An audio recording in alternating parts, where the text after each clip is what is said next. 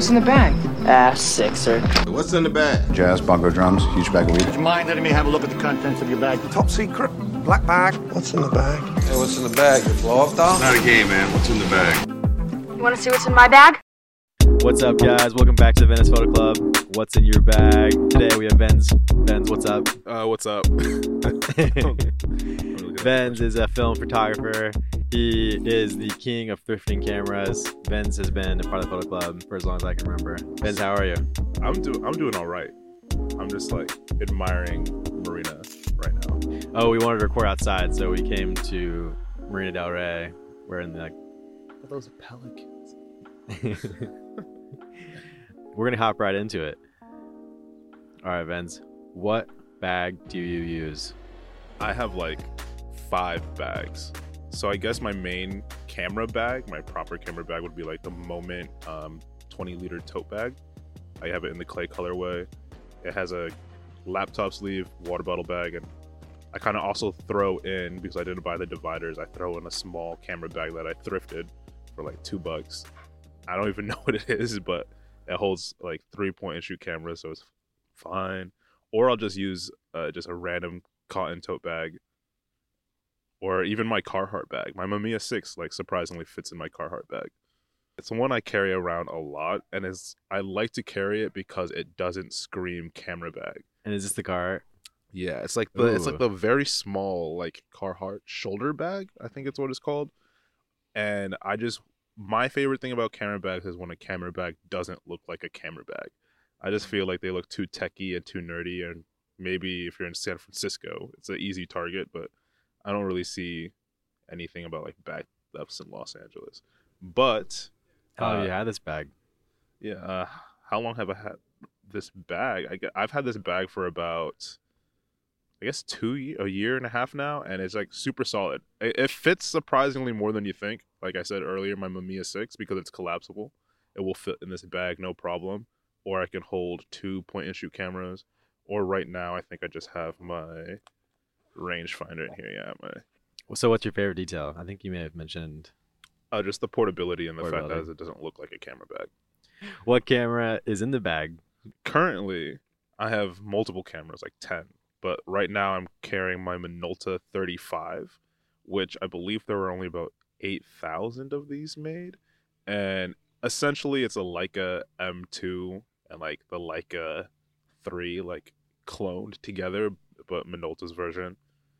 It's just if you look at it, it's literally looks like a Leica M2, but I really enjoy it. It's really classic. It's from 1956. It's older than my parents, so which is crazy, but probably my favorite camera that I've owned. But I don't use it as much as I'd like to, because I'm constantly carrying my Mamiya 6 instead these days. And then how long have you had the Minolta?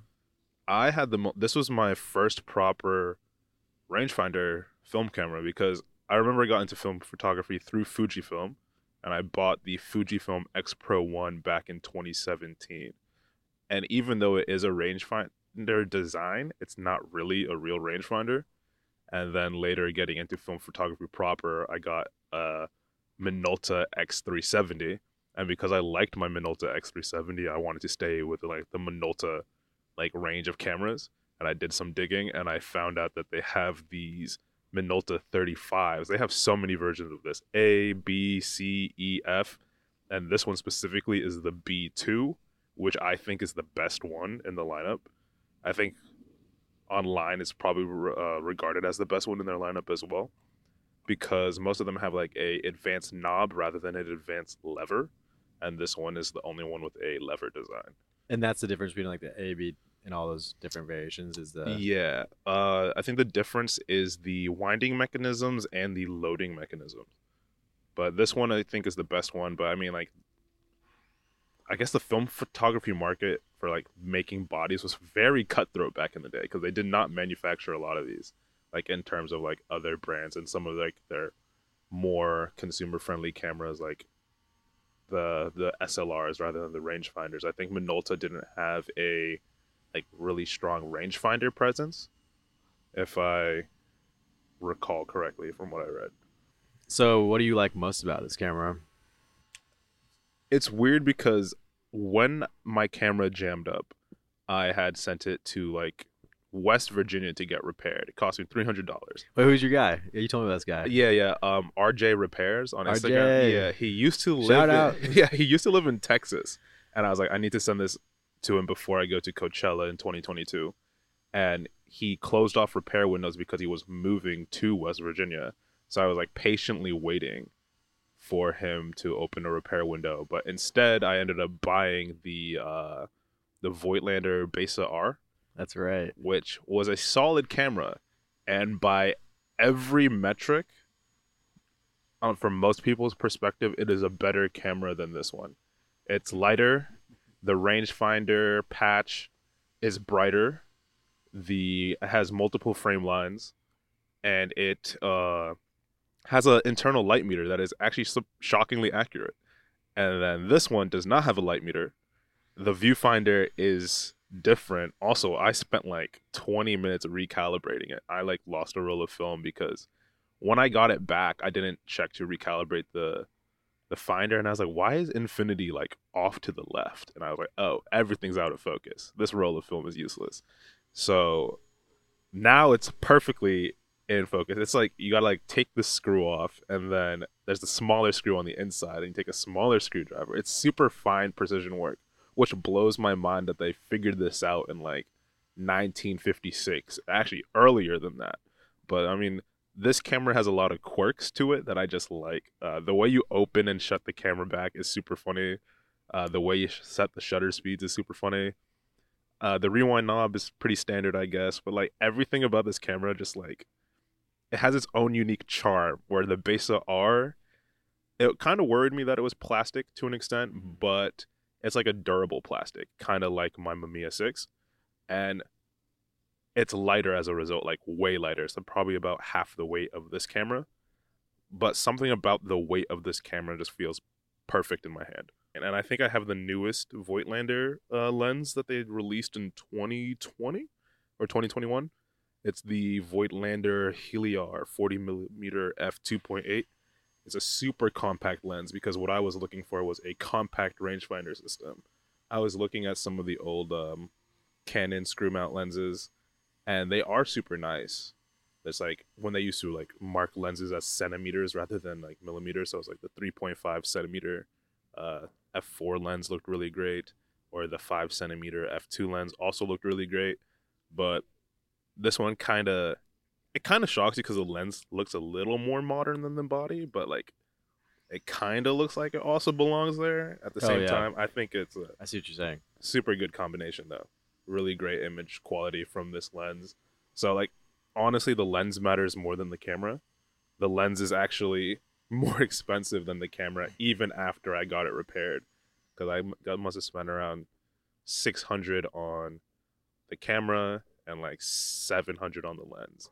So it's like, yeah, because the camera is actually pretty cheap. You can find them for like less than $300. You can find them from like $250 up to $500 depending on the condition. And I just got super lucky from the camera store in Japan. And then the lens released for like $640 or something like that. After taxes and whatever, it was like $700. Damn. Would you ever sell the camera? No, because when I got this back and I had both this camera and the Besa R at the same time, I was like, I don't need two rangefinders that do this. Like I have way too many cameras that fill the same like position. And I remember I watched like a Matt Day video, and he was like, he's letting go of his cameras except for two. And I know I have like 11 cameras right now, and the two cameras I grab are this camera and my Mamiya 6. And the other ones kind of just like chill out. Like I ended up selling my Fuji XH1 when the XH2 was announced, and I never got the XH2. I still hold on to my X Pro 1 because it was my first like proper digital camera that I did work on. But no, I'll probably never sell this camera. Mm-hmm. It's your baby. Yeah. It's beautiful. What is your favorite thing to shoot with this camera? I like doing lifestyle work, kind of in the vein of like a street photography style, but recently I've just been doing landscapes because I just want to like be by myself a lot of the time, and I'll just go on hikes, walk through the city, snap a few photos. I like to use this camera specifically for like landscapes, and I use my Mamiya 6 for portrait just because it's higher quality, I would say. What else is in your bag? Go Oh. through everything. Oh wait, I don't have the other things that I usually carry in this bag. I have like a film holder that holds 5 rolls of film. I usually throw that in the front pocket. And I also will throw in a point and shoot camera, which I also don't have in my bag right now. I like just thrifted one like 2 days ago. Yeah, I need to put a roll of film through it just to make sure it's fully working. I usually carry around this camera and then like a cheap point and shoot that I don't particularly care about, which usually just ends up being the cameras I thrift and just test if they're working. Is it usually that pared down? That's all you have to carry? The life of a film shooter. Yeah, that's literally all I have to carry, because I remember when I started photography back in like 2017, I remember the obsession was like the 5D Mark III and having the 24 to 70 lens. And it's beefy setup. And I've known plenty of people like in New York and Philadelphia who had that camera setup, and they would carry these Peak Design bags, and like they're kind of heavy. I don't know, maybe I'm just weaker than the average man, but like carrying those bags around like seemed like such a pain. And I remember I had a Canon camera at the time, can't remember which one, and I had like the 70 to 200 like Tamron lens, and I was like, why would anyone carry this around for like a prolonged period of time? If it takes you like it takes you like 30 minutes to get everything set up in your bag, and then you walk out the house and then you have like 12 pounds weighing on your shoulders, like I'm not gonna do that. I like to keep it light, and I can just like get my camera bag ready in less than 3 minutes. I don't really even think about it that much. Do you like think about minimalism at all, or is that just how you operate?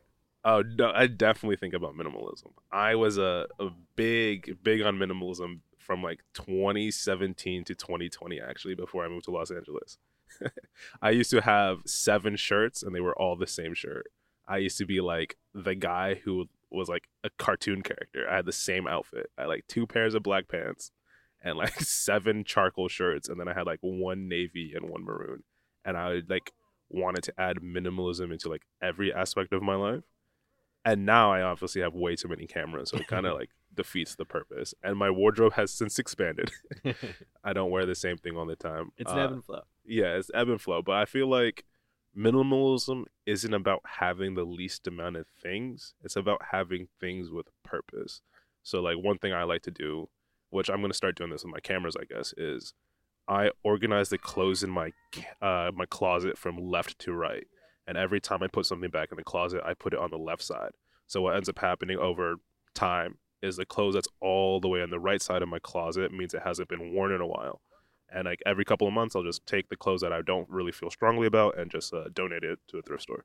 And now, I have like cameras in the back of my shelf, and I haven't grabbed them in a while. Like one of my best point and shoot cameras would be my Olympus Mu 1. It is arguably the best point and shoot camera I have. By every metric, film photographers like revere this camera. It is a good point and shoot camera. But part of me is like, this cost me $200. I don't want to like break it. So I always grab the $12 camera I thrifted, the $5 camera I thrifted, the one I got for $2, the other one I got for $2. I usually grab those cameras because I kind of just like throw them in my bag, and I'm not worried about it because it's not expensive in my head. Even though I have more expensive cameras than my Olympus, like how dainty it is as a point and shoot camera makes me worry about it a lot. And I think that may restrict me in how I go about my day-to-day photography. What is the bag missing? I guess a bigger divider, because, I mean, it works because I don't really need anything else. But if I had a bigger divider in the bag, I could like put things side by side without worrying about them scratching each other, which really is an issue. 5 rolls of film and 2 a rangefinder and 1 point and shoot is usually enough. I just chill like that. I've recently gotten to the idea of having like a dedicated black and white point and shoot, so one that I only load black and white film into, and then one with color, because I usually will shoot what do I shoot? Fuji 400. That's like my main film, because I can just go to CVS and pick it up. But I also really liked what I got from Delta 100 in my point and shoot one time when I went to Leo, Korea, and it was super cool. So I think like black and white film photography, I get it now. I used to I used to think, I was like, why would you shoot black and white if you could shoot color? Because then you could just go into Lightroom and change it to black and white if it fits the mood. But there's something different about shooting black and white, because there's like, when there's no other option, it becomes like by default it's the only option, so it's the best option, right? But black and white photography is very timeless. Like, I always see black and white photos from like the 1950s, and you can pair it with like a photo from like 2005 and one from like 2015, and you can put them side by side in a gallery, and it really doesn't like throw you off. But color photography really dates an image, I think, especially if there's like cars in the background. Like, cars will date photography like crazy. That's why I hate seeing cars in the background of photos, because it's like, I can tell that the 2023 Prius wasn't there. This was an older image, or there's no Teslas in the background. But I mean, it is what it is. So I'm really going to experiment with shooting more black and white in the coming months. Do you travel with this bag? Yeah, I travel with this bag. I will throw it inside of another bag. So it's like, I'll have oh my God, the name of this bag is so stupid. I have a douche bag scholar backpack. Those are nice. Yeah.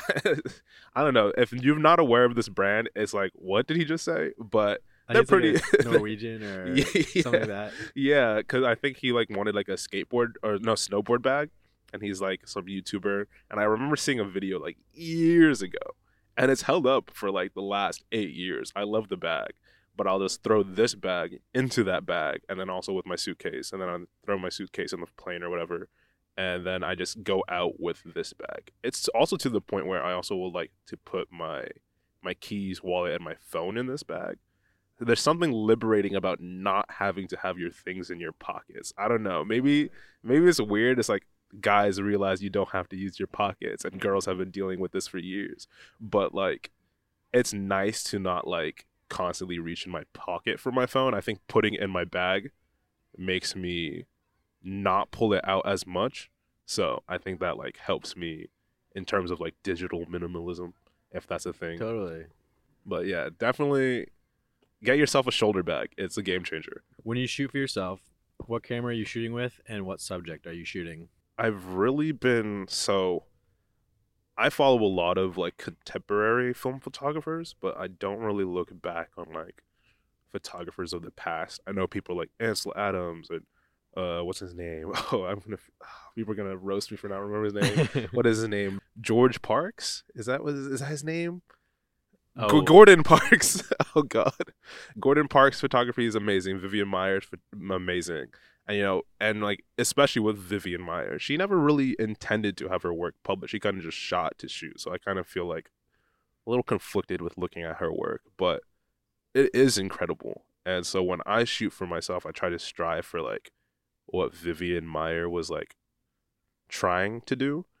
But I also look for like minimal compositions. If I see like trees in the right way, a walkway that's nice and clear, little details. I find that I love to do photographs in series, which I want to experiment more with, because I know Instagram has had the carousel feature for a while, but I usually just post like one image and then white borders on your photography on Instagram is like a whole topic I could get into. People say it's a crutch, some people say it's a stylistic choice or a box or a creative box, but it's like I did it for a long time because the photographers I looked up to at the time did it, like Andrew T. Kearns and Samuel Elkins. If you like go back to like 2017, you'll see white borders on all their work, and I thought it was the coolest thing ever. And I would do like one vertical and then one horizontal, one vertical, and keep it like a nice consistent grid.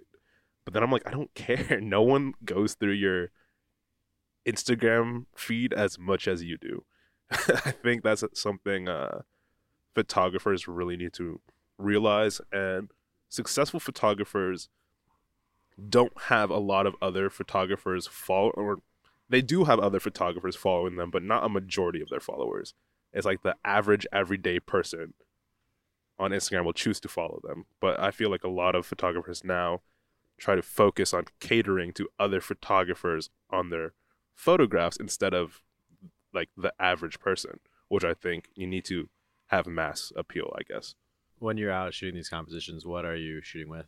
I'm shooting with either a thrifted point and shoot, just testing it out. Mainly, that's actually what I've been doing recently. I've just been grabbing so many point and shoots. I have like 3 thrift stores that I hit on rotation, and I'll always find like a point and shoot for like $15. And I know it's sometimes you don't find anything, but it's like I think I have like a 50% hit rate of like, oh, here's a camera. Yeah, I mean, you sometimes pick up duds. Like I picked up 3 cameras, and they look like they work because they'll like turn on, but they don't advance the film, or some don't even turn on at all. You don't have batteries on you, so you can't test it.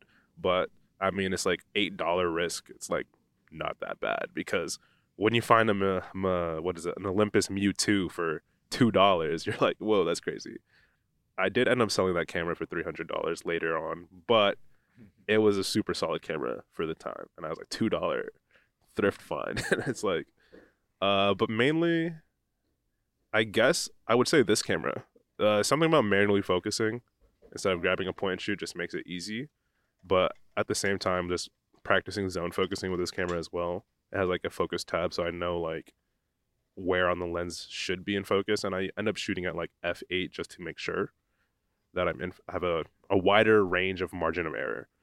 But like, I remember when I started photography, it was like f1.8, f1.4 every time. I think that's one thing a lot of film, or not even just film photographers, but photographers in general, when they start, everything is shot wide open. And there's a look to it. I think that's what people associate with like professional photography, like out of focus background. But there's more to photography than shooting your lens wide open. Totally. Yeah, but that's a discussion for another time. Oh, yeah. What is your favorite style of photography? Portrait, landscape, street, lifestyle, documentary, product, commercial? I love lifestyle and documentary photography, because documentary photography feels super real, and lifestyle is less posed than portraiture. And for me, I like photos of people doing things, and it like tells a story. Like, I don't want to take a picture of someone like with a paintbrush in her hand and she's like smiling towards the camera as like, oh, this girl's a painter, look at her work behind her, and like you can tell that she's a painter. I rather have an image of her painting on the canvas and like focusing on her craft, holding her artwork, things like you're like a fly on the wall in that sense. So it's like, even though it's staged, so it's lifestyle, and I like seeing that kind of stuff in documentary photography as well. Portraiture, that's what I started as, because I was like, if I want to get paid taking pictures, I might as well take pictures of people who pay me to take their picture. But it gets very boring after a while, because portraiture oftentimes doesn't tell a story. It can, but that's like a skill set you have to develop over time, and there's a lot of technique that goes involved into it. It's not, you don't get lucky. Like crazy portraits that you see that like blow your mind away, that's never luck. That's a lot of hard work on like the photographer's end to like getting to that point. And that's just something I don't have. I don't think I have the kind of behind the camera charisma to really connect with a subject to the level that I want to, because I'm very introverted, and I know like I feel like extroverted photographers shine with portraiture a lot more. That's interesting. That's a whole other topic too. Yeah. Being introvert, extrovert, and photographer. Yeah. If you could use one camera for the rest of your life, what would it be? It would be my Mamiya 6. That was my dream camera actually for a long time, because I remember I heard about the Mamiya 7 like in 2020, and I was like, oh wow, a medium format rangefinder, that seems kind of sick. And then I also saw like, oh wait, Matt Day had a Mamiya 6. I remember watching a video about that years ago, and then I checked it out, and it was between a 6x6 camera or a 6x7 camera. And here's something that a lot of film photographers need to hear. It's okay to crop your images. Hell yeah. I can crop my 6x6 images to look like 6x7. It ends up being 5.4 by 6, but it's the same 1.667 aspect ratio. And I get 12 rolls of frame. That's 12 frames a roll. rather than 9. So like there's definitely trade-off. It's lower quality, but a lot of people put their work online and it gets compressed anyways. So you can even crop your 35 millimeter photos to look panoramic, or you can crop them to look like 6.7. And one thing about medium format cameras, even if you have a 6.6 camera, I know the Hasselblad X Pen is really sought after. You can shoot on a regular 6x6 camera and then crop it in post. Yes, you're losing a lot of the image, but you can like fake the Hasselblad X Pen look by just cropping your work, and it's okay. It's okay. That's like one thing I like. I remember it's okay because I know back in the day, because I looked into this, they used to sell square format 35 millimeter cameras. It would have been it would have been 24 by 24, and like manufacturers had like a weird time with like making the cameras, and you know, like center focus or the center of a lens is always sharper, especially in like older lenses. So they didn't really have to worry about how soft the lens was in the corners. And it was really good, but it just never caught on. I think people just like really were hammered into like the 4:3 and the 2:3 aspect ratio back in the day. What is your favorite lens? Maybe not favorite lens, but favorite focal length would be a better way to answer this question, because I can always edit enough in post to like really like fix some characteristics of lens. I mean, I've never shot on like a 35 millimeter Summicron, but I remember being super obsessed with the 24 millimeter look for a while. And 24 and 35 are probably my two like favorite focal lengths. Because I thought 50 was always too punched in, and like I never really liked 85 or like 135 millimeter lenses. And I know I shoot primes most of the time because prime lenses just have better image quality thanks to like physics, because there's less moving parts. They can like really focus on getting the glass just right. I don't really know much about lens manufacturing, but I would say my 40 millimeter lens right now is my favorite lens, the Voigtlander 40 millimeter Heliar, the 2021 version. 40 millimeters is like perfect for me because 50 is just too punched in, and 40 seems different because when you look online, you'll see a lot of 35 and 50 work a lot of the time. And when you look at something shot on 40 millimeters, you know it's different, but you're not sure why. And I think I just like how it looks. It looks natural, but people say that about 35 and 50. I don't know. To me, 40 looks natural, and that's why I like it. What is your dream camera? Oh, I already own it. My Mamiya 6. It is such a good camera. It is like, it feels like perfect in the hand. I don't know. I use the analogy of like a pen to like a camera. You can have a favorite pen, but they all do the same thing. They all write the same way. It just matters how it fits in your hand. Why one person would have like a pen that they always gravitate towards instead of another one. And I feel like the Mamiya 6 fits my hand in a way that my Mamiya RB67 didn't. It fits my hand in a way that my Fuji X Pro 1 doesn't. It fits my hand in a way that my X370 doesn't. It just feels right for my hand. And the way that you like bring it up to your eye, the way you focus, everything about that camera feels right. So I feel like you need to find a camera that feels right for you. It's not about what's the best camera, because everyone's different and their needs are different. So that's just one thing you got to think about when looking at cameras, because I think you get into this, if only I had blank. And I remember this was a problem for me for a long time. Only if I had the new camera, then you get it. Well, actually, only if I had the new lens, and then you get it. Well, actually, I need to get this microphone, and then you get it. And you're not creating anything. Like, one big pet peeve of mine is like when I see someone post more about the camera or the gear that they own instead of posting the work they created with it. It's like, I get it. You have a Leica M6 and it is a beautiful camera. But I've seen you post more about how the camera looks on your strap, how the camera's on your hip, more than I've seen work come out of the camera. And I think that's very telling, but I love gear. I love the intricacies of gear. I'm a gearhead myself, but I don't want to like be a gear camera page because photography isn't the camera. Photography is like the art through which the camera is used. It's just a tool. Some tools are fancy, some of them are crude, but they get the work done, you know? Hell yeah. That was beautiful. What has been your favorite place to photograph? Favorite place? I love Griffith Observatory.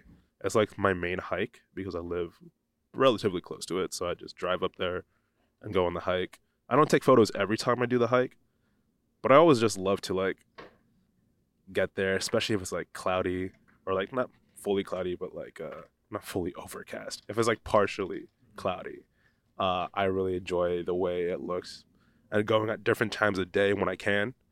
I've taken on plenty images at Griffith.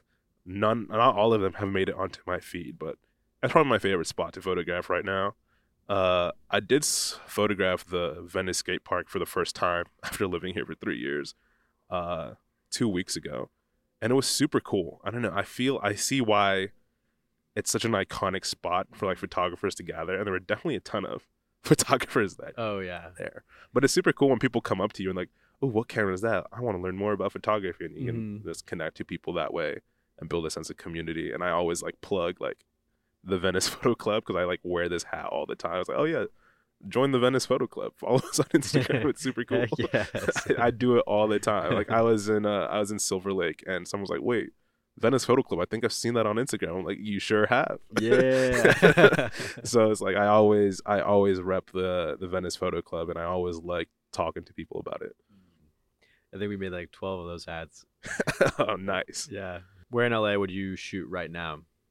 Where I would shoot right now? I recently got a roll of Cinestill 800T. So I was looking at so when I go out to shoot, I like to like map out where I want to go first through like Apple Street View. It helps a ton. But with Cinestill it's different because I want to shoot it at night. So I see like 2 locations I want to hit and like frames I kind of want to capture. I forget the name of the building. It has these crazy lights on the side of it that glow in such a nice way, and I know it will look amazing on Cinestill. But I don't want to just like shoot 3 images and then like call it a roll. I've got to find like more things downtown that are interesting. Like I like the 4th Street overpass. That's kind of cool, but I don't know how that'll show up on Cinestill at night. I don't know. I feel like downtown Los Angeles is the next spot I'm going to photograph, mainly because I live there, but because I want to shoot some like signs at night. That's what I'm really looking forward to. Where in LA would you shoot next? Where would I shoot next? I want to go to the Los Angeles National Forest. Oh, yeah. Because I've never been, but I also want to go all the way up to Yosemite because every time I see Yosemite pictures, I'm like, I need to be there. And I know it's only like a 4-hour drive. So I think I could definitely, I feel like I could do it over the course of like a weekend. I just got to plan out when. So that's like a spot that's like on my list, but I wouldn't say that it's next per se. Yeah. So I guess that answers the next question. Where in California do you want to shoot next? Yosemite and San Francisco. Oh, I know yeah. San Francisco, you can get to San Francisco faster than you can get to Yosemite because it's like a hour, 20-minute flight, I think. So I feel like I'm going to go to San Francisco one day. And I remember thinking for a long time when I moved here, it's like, I don't want to do things alone. I want to like bring someone or people with me. And only recently I'm like, I can just go out by myself. I'll be fine. I think that's just something I like struggled with, especially during the pandemic, which was like I just stayed inside for like a year. But I don't know. I think everyone can relate to that, just staying inside for like a year. Yeah. But I'm just like more open to going out to places by myself. It's like, oh, this restaurant would be really cool to take someone to. But He's now instead of like thinking like, oh, I can't wait to take someone to this restaurant, I could just be like, oh, I can't wait to go to this restaurant myself. I mean, dining for one is strange, but I mean, you get used to it after a while. Where in the United States do you want to shoot next? Alaska. Oh, yeah. Alaska looks sick. I have a friend who lives out there, And she said if I ever visit, I can crash with her. And I'm like, yes. So like, I wanted to go last winter, but plans fell through and I got busy, and so did she. So hopefully in the next few years, I can go to Alaska because it is insanely beautiful. Alaska is insanely beautiful. I mean, I've seen, what's the park that's in Alaska? Is there a national park in Alaska? There's like 5. There's like 5. Yeah. Yeah, I can't remember the one that she went to specifically, but I remember being in awe. I think I have it like saved somewhere on Instagram, but I definitely want to go to Alaska. Which places are you dying to photo? So I guess outside the United States.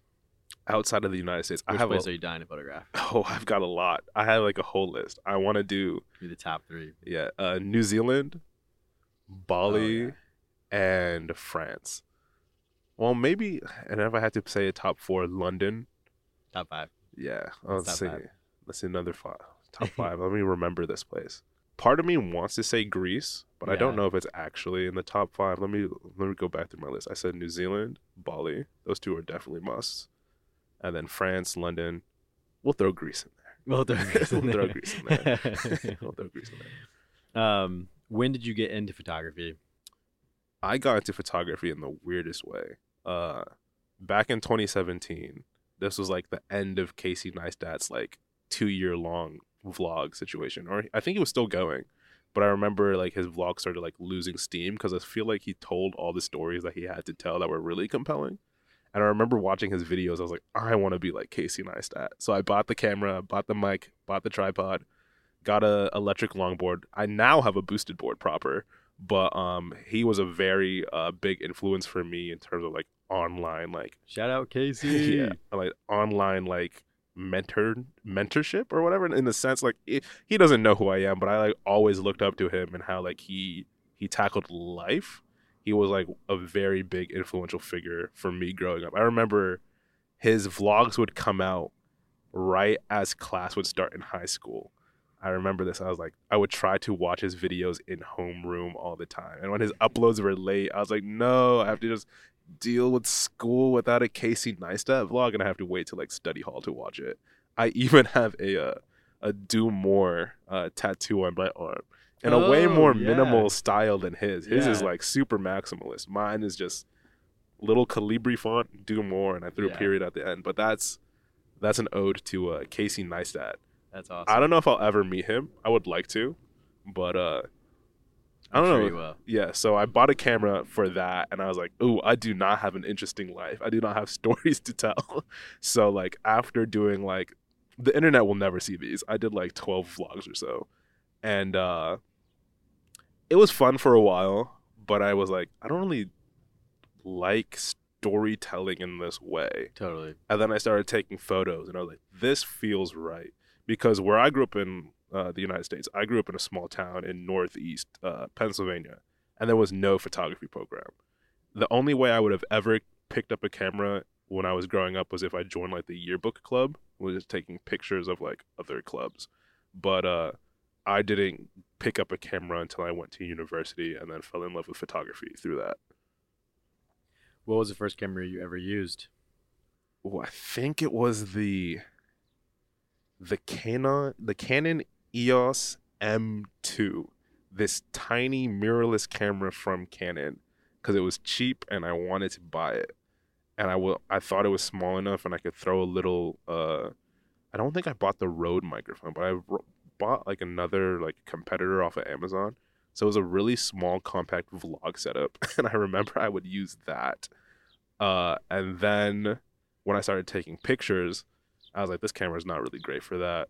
And I looked into so many brands, and I think that's when Fujifilm was like really on the rise.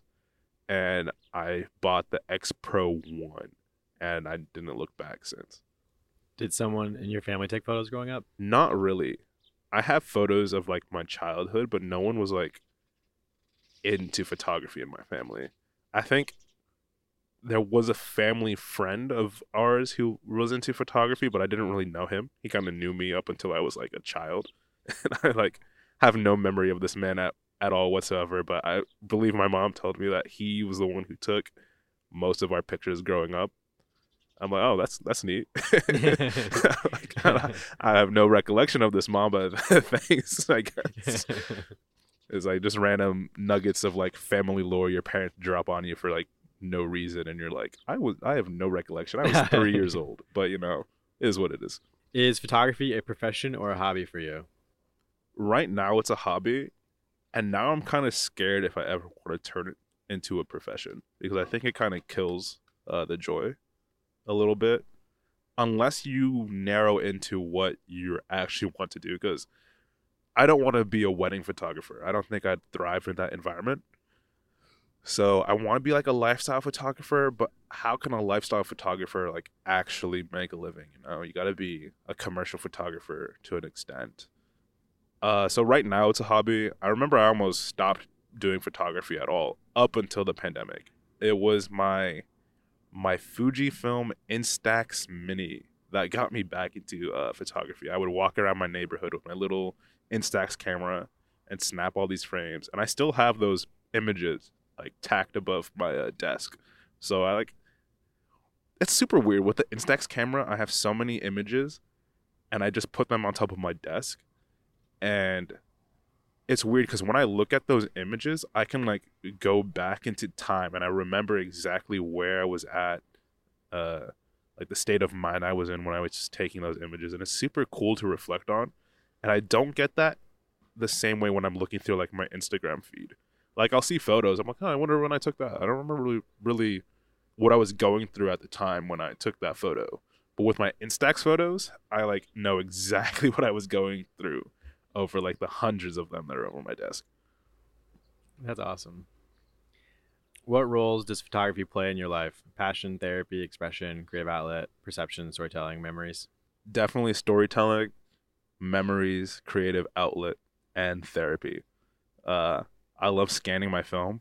It takes a long time, but you kind of like zone into it. I love walking around with my Instax camera, just snapping away. It's very therapeutic. It's weird because I don't go to therapy. Like my camera's my therapy. I don't know. I would say therapeutic is like bigger than I might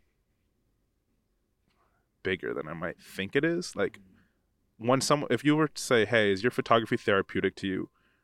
I would say yes, but it probably is more than I think it is. But I think everyone needs to have something like that. Maybe it's because it's the way that it's a creative outlet, because I used to like draw all the time. I used to read all the time. But photography is definitely like the number one hobby I have now. And it's very therapeutic in that sense, I guess. How has photography changed for you since COVID? I ditched my digital cameras behind for film, and I love it 10 times more now. I love it 10 times is probably cutting it short. I love it like 100 times more. I think one thing I don't like about digital photography, in a sense, is the immediate like want for images. Like I remember like shooting like my digital cameras back in like 2017, 2018 with like inexperienced models through like Instagram networking, and like a day will pass and it's like, hey, do you have the images yet? And it's like, well, hold on. I did this photo shoot for free, and it's like the very next day it's like, where are the photos? And it's like, hold up, I did this for free. And I would prioritize the work that I got paid for, and I also have like work outside of this. Like I need to make a living somehow, so I'm like, I didn't have time to sit down and edit the photos. But with film photography, it's like people understand you gotta like get it developed, scan it, and it feels like the delayed gratification of that whole process makes it so much better for me. If money were not a factor, what would you photograph? Everything. I think everything. Because like with my Mamiya, I'm like, click, it's like $2. Click, yeah. $2. Click, $2. That shutter slap, $2. Yeah. And I also do the same with my Instax cameras. It's like, click 70 cents. Click 70 cents. Like, you understand like how much does it cost to develop? How much did the roll cost? And then also, I don't really think of the time because I'll do it anyways. But I know like with my film, it takes me like 3 hours sometimes to scan like 3 rolls of film. And it's just how it is. I used to like scan every single image on a roll of film, but now I don't do that. I'm like, if I'm never gonna like touch this image, or it's like a dupe, or it's like Like, so like I can scan like 12 images at once, but I don't, because I'll like find like the 6 that I actually like and scan those instead, because scanning everything will take so much more time. Because sometimes you shoot duds. I'd say like, I remember hearing something like a photographer like would be really good if they liked 3% of the images they took. Oh, that'd be fantastic. Yeah. So it's like, if I only like 3% of the images I took, that means I'd only like one photo off of a roll of film. But I try to like at least 10 of them throughout the roll. So maybe I have like a 30% hit rate, I guess, of like images I like, because I'm way more conscious about what I'm shooting with film as opposed to digital. What is your Instagram username? Spell it out. That is Vens.Beauvais. That is super French. It's VENS dot BEAUVAIS. And that's the one. Follow him on Instagram. Please do. How do you use your Instagram? Personal, portfolio, platform? I only really separated the two, I think, 5-6 months ago. I remember I felt like I was like treating my friends like fans and my fans like friends, and I was like, that is not very good. I was listening to a podcast, like, and she brought up, this talker brought up that, like, why are you treating your friends as if they're like fans of your work? It's like, they're your friends. Like, I'm just a guy. Like, I remember like people like you hear this all the time. It's like, when you're posting on social media, post as if you already have 1 million followers or whatever. But it's like, I'm just a guy living my life taking pictures. It's not that deep. And there are so many interests I have outside of photography that I feel like don't really coincide with like a creator's page, I'd say. There's so many like facets of my life. Photography isn't everything. And here's a weird realization you'll come through. A majority of the people who follow you on Instagram don't even know what your voice sounds like, which is super weird when you think about it. It is super weird. So I was like, let me separate it and have a private Instagram account for my friends, and one where I just throw my artwork and like run away. Like, I don't follow anyone on that account besides, I think, the Kodak film account. And then on my other personal one, that's where I keep like my conversations with my friends and stuff. I feel like I can post like nonsense stuff and memes.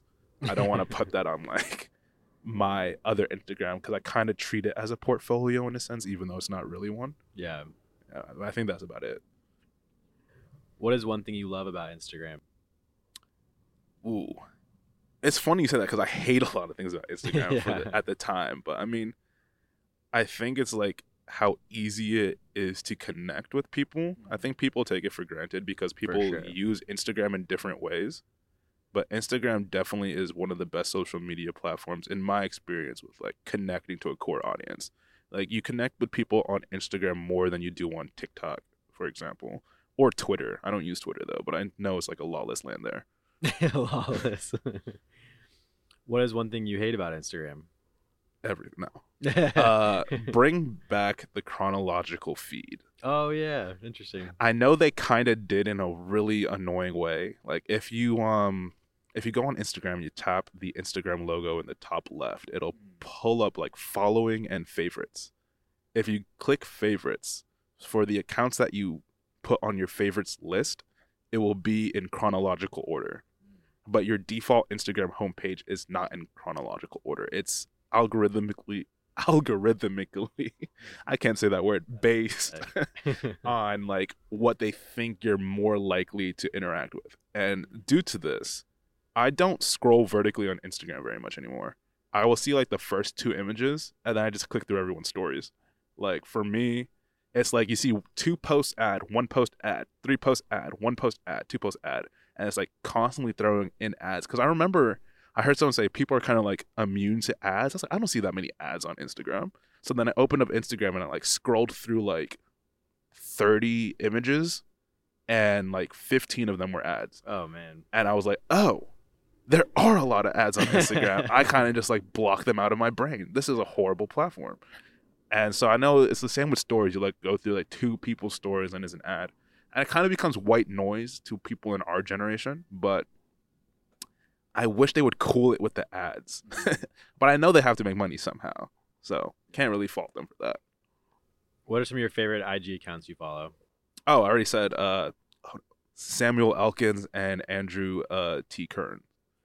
Yeah, those are like my two favorite contemporary film photographers. I really like Volandis as well, and Willem Verbeek. Of everyone, I feel like everyone in the film scene loves Willem, but like also in terms of like YouTube, if I want to extend there, I would say Grainy Days. I love his sense of humor. He's like one of the funniest people on the platform. I wish more people would like be appreciative of his like dry delivery, but I've shown my non-film friends his account, and they love just watching his account. His whole thing with like this red hot Mountain Dew thing. I was like, what is going on? But I love the way he describes his dog Baxter all the time. It's just super funny. I love throwing his videos in the background while I'm scanning film, and like I'll look up and pay attention sometimes, and then I'll like go back to work, and like his videos are like just super relaxing for me. Oh yeah. What is your favorite non-IG social media? If you would count YouTube as a social media, I would say YouTube. Yeah, for sure. But if you don't count YouTube, I guess TikTok. That's like the only other one I use. Because I don't use Twitter. I don't use Facebook. I don't use Snapchat. And TikTok is a social media platform. So I guess I'll say TikTok. But I found like my TikTok algorithm and my Instagram Reel algorithm are completely different. I feel like there's no soul in a lot of Instagram Reels, and a lot of them are just TikToks that are like 2 months old. So I feel like TikTok definitely has more organic reach. Like you'll find an account with like 2,000 followers on TikTok and go absolutely viral. And that's not something you'll ever see on Instagram. So I feel like TikTok definitely opens you up to more people and more perspectives than Instagram does. Do you post content on other social medias? I do not. I am looking into YouTube Shorts and Reels and TikToks. I'm thinking about it, but I want to make sure I do content in a way that doesn't burn me out, but also feels authentic to me. Yeah. And it's hard to find that balance, especially with like a busy schedule like mine. What is your greatest strength as a photographer? I guess just photographing I want without caring what other people think. I think it's cool. But I mean, like, not like in the weird street sense. It's like, oh, I'm going to bring this up. I do not like those TikToks where some guy is like, hey, I'm a photographer, and I just go around taking people's pictures. Would you like me to take your picture? It feels so forced and cringe. I'm like, oh, no, that person was just enjoying their day.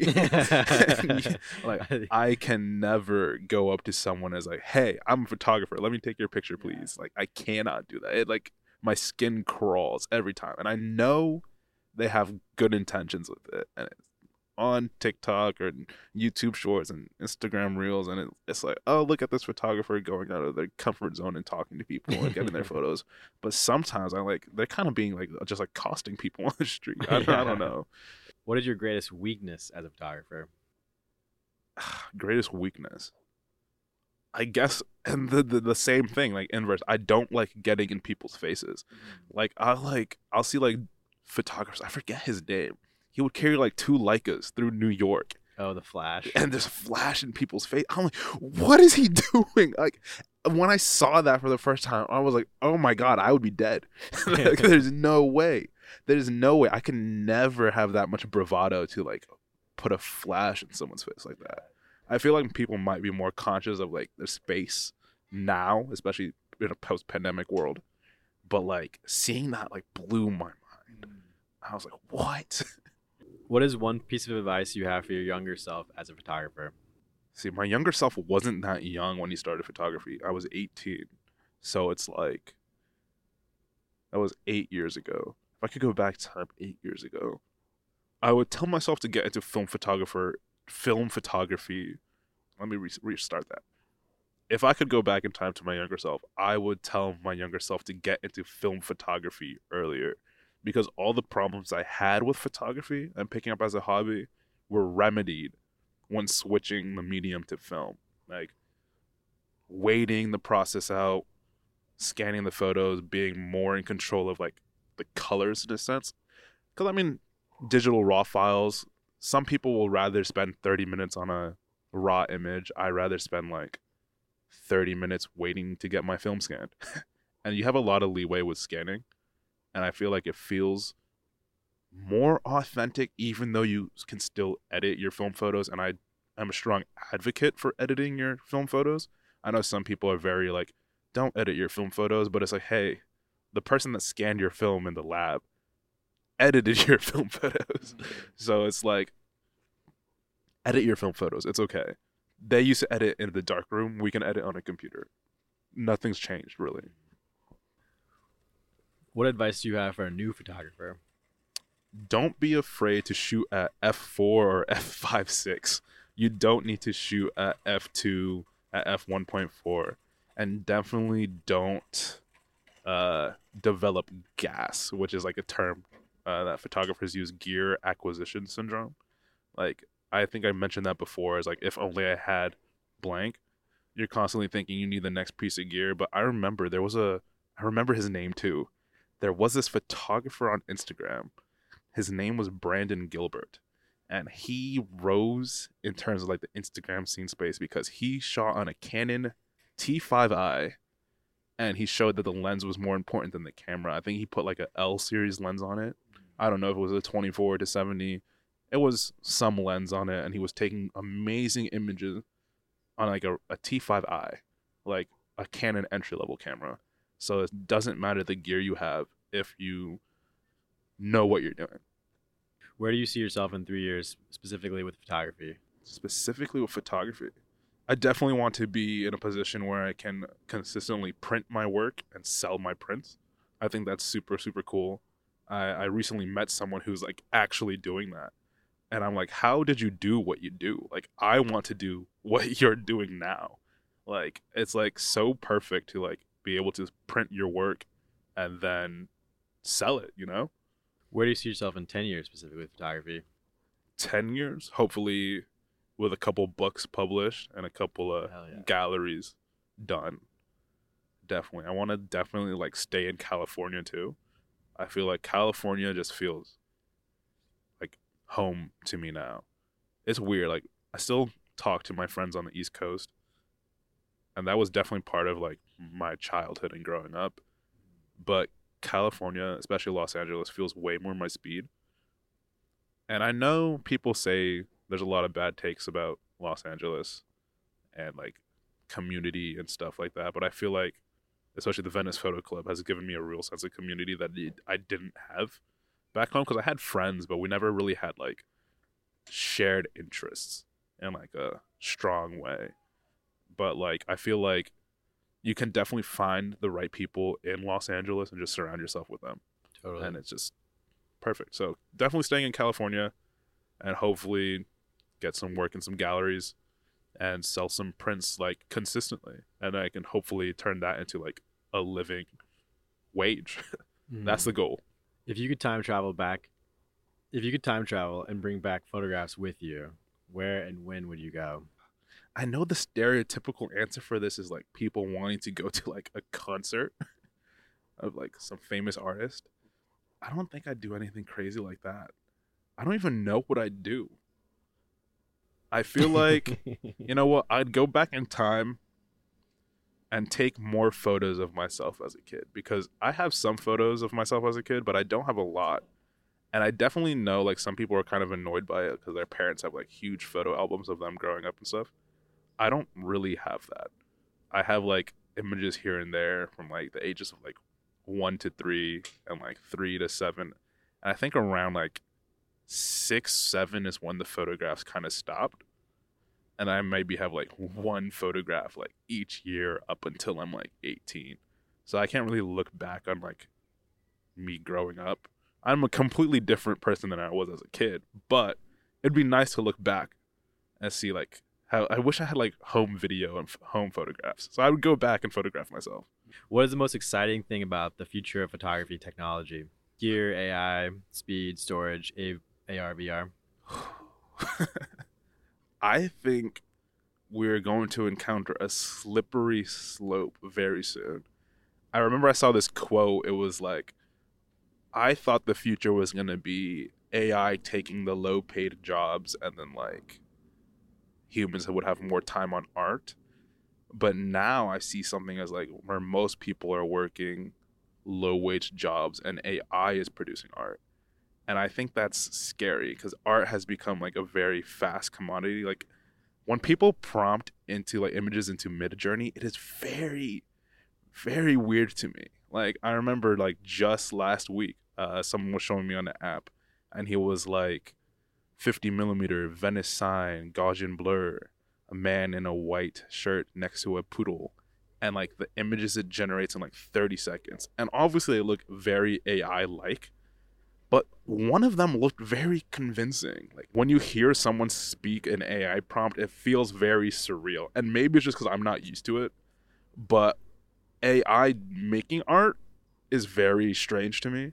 But using AI to like speed up the process, I think, is something that I can see happening in a very beneficial way. I think like using AI to research things, I think, makes more sense than having AI actually do things. I don't know how to describe it. It feels very uncanny. Is there anything you'd like to tell the listeners?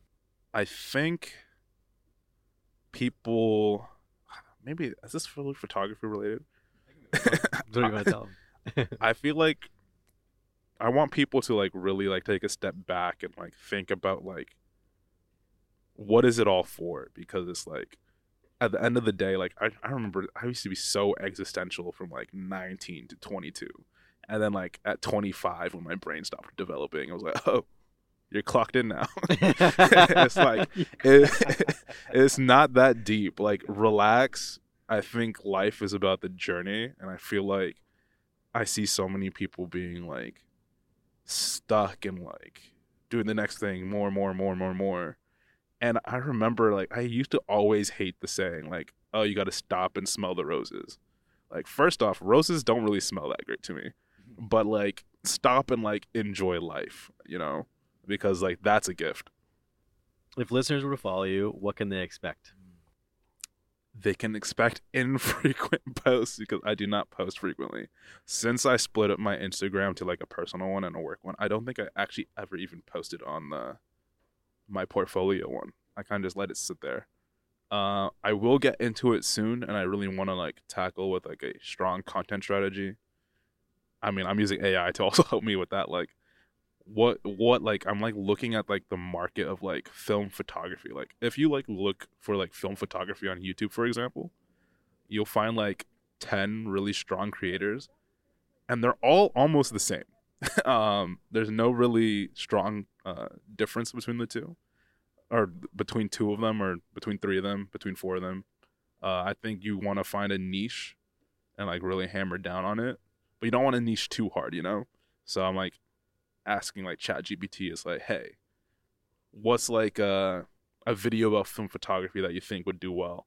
And like it'll spit out like 10 video ideas, and you'll search them up and they're already done, you know? So I feel like you gotta be creative in a sense. I don't know. It's hard. It's just hard. What can people hire you right now for? I don't do event stuff anymore much. I mean, I love doing like behind the scenes photography. I got to do that on a music video last March. It was really super fun. I love doing behind the scenes photography. I rather do that than like, definitely don't do product. I'm not that great. There's definitely people who are like leagues better than me in that regard.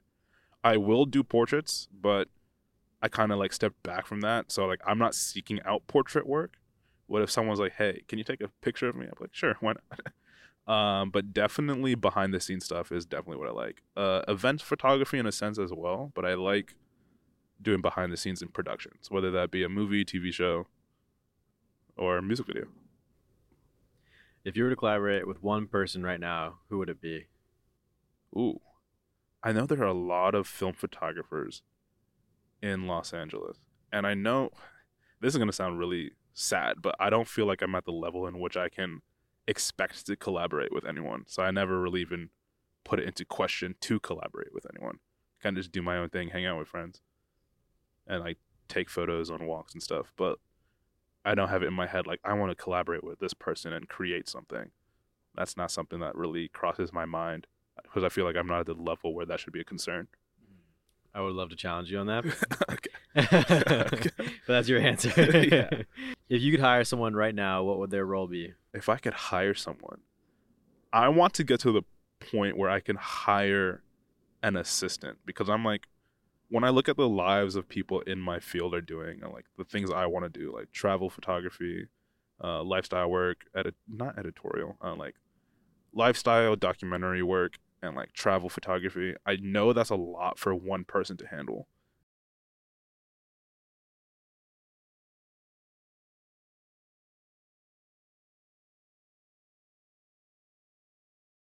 It's weird because like I remember someone asked like if money were no object, what would you like to do?